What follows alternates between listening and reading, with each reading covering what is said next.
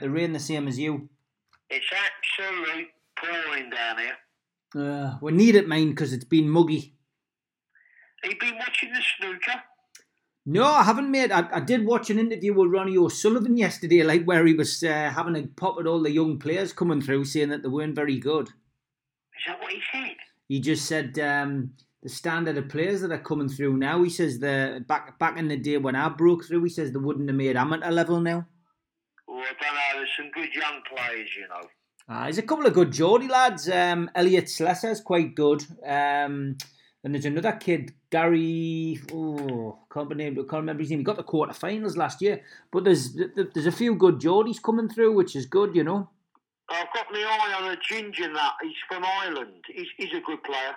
Aye, I enjoyed it back in the day when it was more. I don't know. There was a lot more bigger names, wasn't there? You know, like your Cliff Thorburns and your Dennis Taylors and your Alex Higgins and those kind of players. Alex Higgins, the Hurricane. He was a proper legend, wasn't he?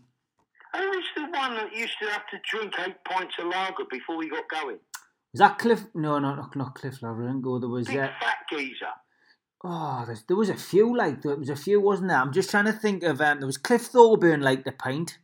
He was Jimmy White. There was Jimmy White. Aye, well, he liked a bit of white and a bit of drink. Yeah, no, he did. Fucking hell, yeah, he did, didn't he? He did, aye, but he was class. But he never really did it. He was like everybody was willing Jimmy White to win, weren't they? And then he was the great champion that never was. That's the way. That's it, aye, because he always got to the final of things and always got beat, didn't he?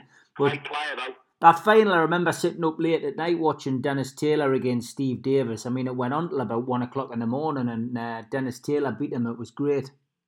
Hey, I tell you what, Alex threatened to kill him, didn't he? He did, aye, yeah. I mean, he had his battle with drink as well. He was like the. Oh, he was a pisshead, wasn't he? He was like the George Best of snooker, wasn't he?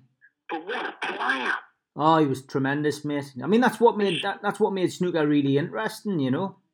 Yeah, there was you are right there, you know. There was a lot of characters then. Yeah, it's what makes sport, mate. I mean, when you look at football, really, you know, characters. Gaza was a character, you know what I mean? Vinnie Jones is a character. You know what I mean? You've got all of these, you know, all of these. Do you remember the blonde snooker player from Leeds who died of cancer quite young? Oh, yeah, his name. Do you remember him? I do, yeah. Yeah. He was a fantastic player, you know, and all of a sudden he used to have long blonde hair, and all of a sudden he was playing with no hair, and it was because of his cancer. Tragic, mate. Absolutely tragic. He was a great little player, you know. Hits anybody at any time, doesn't it? That's the problem, like. It does. Are you talking from home now?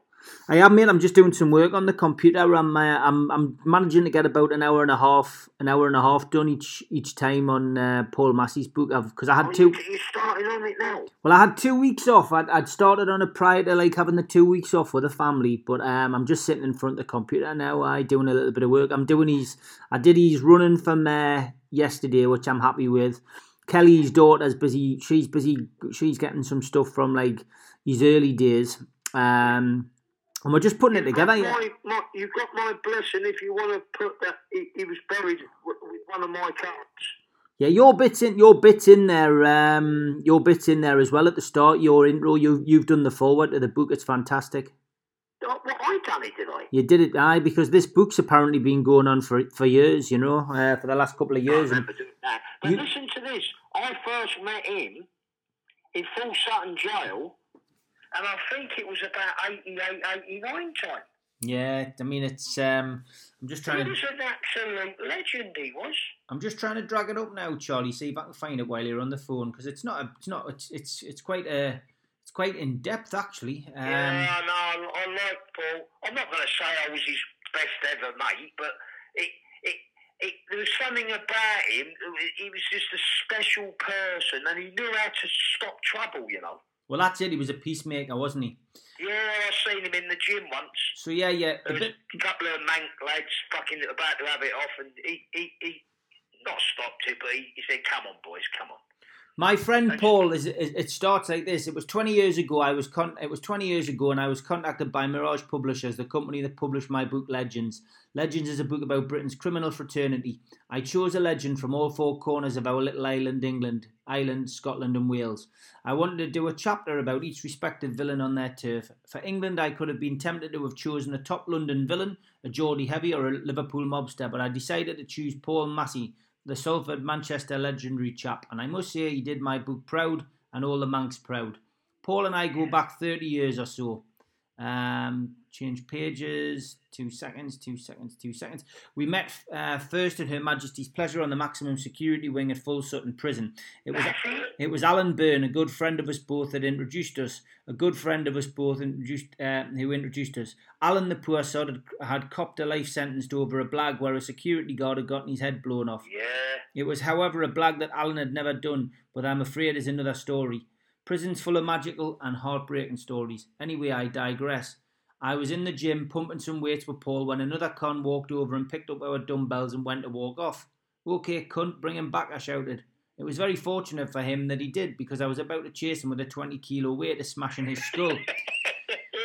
Later in the changing room, the same idiot pulled out a tool and stuck it under another con's neck. Paul calmly walked with his Mancunian swagger and whispered something in his ear. Now, to say this day, I don't have the slightest clue as to what was said, but calmly and slowly the guy handed over the tool. Let me tell you, it takes a very special kind of person to be able to do that and command the respect he did. Yeah. Paul took the tool and disposed of it. That day taught me something about Paul, calmly with his Mancunian swagger. Taught me something about Paul. Now to this day, I don't have the slightest clue as to what was said, but calmly and slowly the guy handed over the tool. Let me tell you, it takes a very special person to be able to do that and command the respect he did.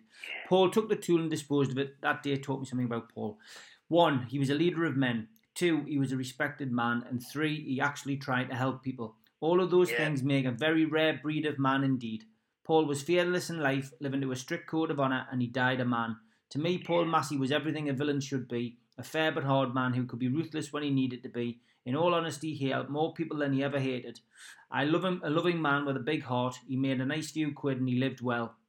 He left this world a man of respect. I was privileged to have spent some quality time with him, and my memories are all good. I feel humbled to have been informed that my card had been put in the coffin with him. Yeah, that's right, it was. To me, that was the ultimate gift of life, and it taught me a lot about friendships. His family are all diamonds and wonderful people, and sadly they all lost a great man, a true legend. The 2 vermin, Fellows and Boyle, who cowardly took Paul's life, could never be legends, never in their miserable lives. The scum of this planet could never be legends. They are a disgrace to Salford and Manchester criminal fraternity, and they should hang their heads in shame. Always remember that the top gangsters in the history of crime, most of whom were taken out with stealth, they were crept up on and done in the back, and I'm afraid that is a fact of life. When Paul's daughter and Steve asked me to write a foreword for a book about Paul's life through the stories of others, I was very humbled and proud, and in all honesty I could have written a lot more about the enigma that was Paul Massey, but sometimes in life some things are best left to the imagination. My final word to Paul Massey is, I miss you, mate, you're never forgotten. Charlie Salvador, HMP Woodhill Prison, July 2020. Oh, fucking hell, nice one. So that's good, isn't it? That is brilliant. Yeah, I don't even remember doing that. You did it. You must have done it last year. I think you must have done it for young Jack Gregory, who was originally doing the book. But I've Wraithorized it, Charlie. I'm impressed with that. I've Wraithorized it, so it's modernised it a bit more and makes it sound a bit more presentable. Yeah, and you want to get some good photos of his funeral and all, you know, because apparently it was a big one, wasn't it? Yeah, I've got a few of them, mate. It's the book's going to be more of a tribute. It's not going to dwell on the whole. It's not going to dwell on the whole, issues around it, the politics. We'll leave that to Bernard O'Mahony, who's bringing a book out, much to the annoyance of the family, Yeah. Okay, now. I know, madness, mate. So what's your week been like? Have you had a good one? Up and down. Yeah. Isn't it clever? Did you get the Sunday Star, the fish and chips? Yeah, that was great, mate. Fishgate, I made it. Hey, I actually fucking beat them at their own fucking game there. That was a victory, that, you know. It was, but like I said to you, you did it in the right way, Charlie. You know what I mean? And listen to this. Go on. I don't know how true this is. I know one thing is true. I was the only man that had fish and chips that day. Out of 900 people or so? Out of 900 people.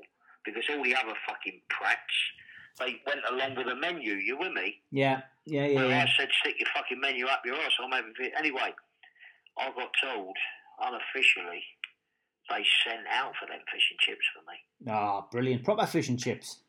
And it was probably one of the best fish and chips and mushy peas I've had in decades. Wow. Honestly, it was absolute fucking beautiful. You can't beat proper fish and chips, Charlie. I smothered it in salt and vinegar. Yeah. I smothered it in tomato ketchup. I made a beautiful cup of tea with it, with a spoon of honey in my tea. And I sat there, right, eating that with the biggest fucking smile on my face I've had for years. That was and I made 4 sandwiches. Fantastic. Good stuff. That is what you call a prison victory. You're living without using aggression and violence. Yeah, living like a king there, Charlie, with that. I just put it on them. I said, hey, hold up a minute. Because I spoke to my solicitor. I said, hold up a minute. I says, never mind the fucking Islamic faith. Yeah. What about the Christianity faith? Yeah. I'm a Christian. I'm an Englishman.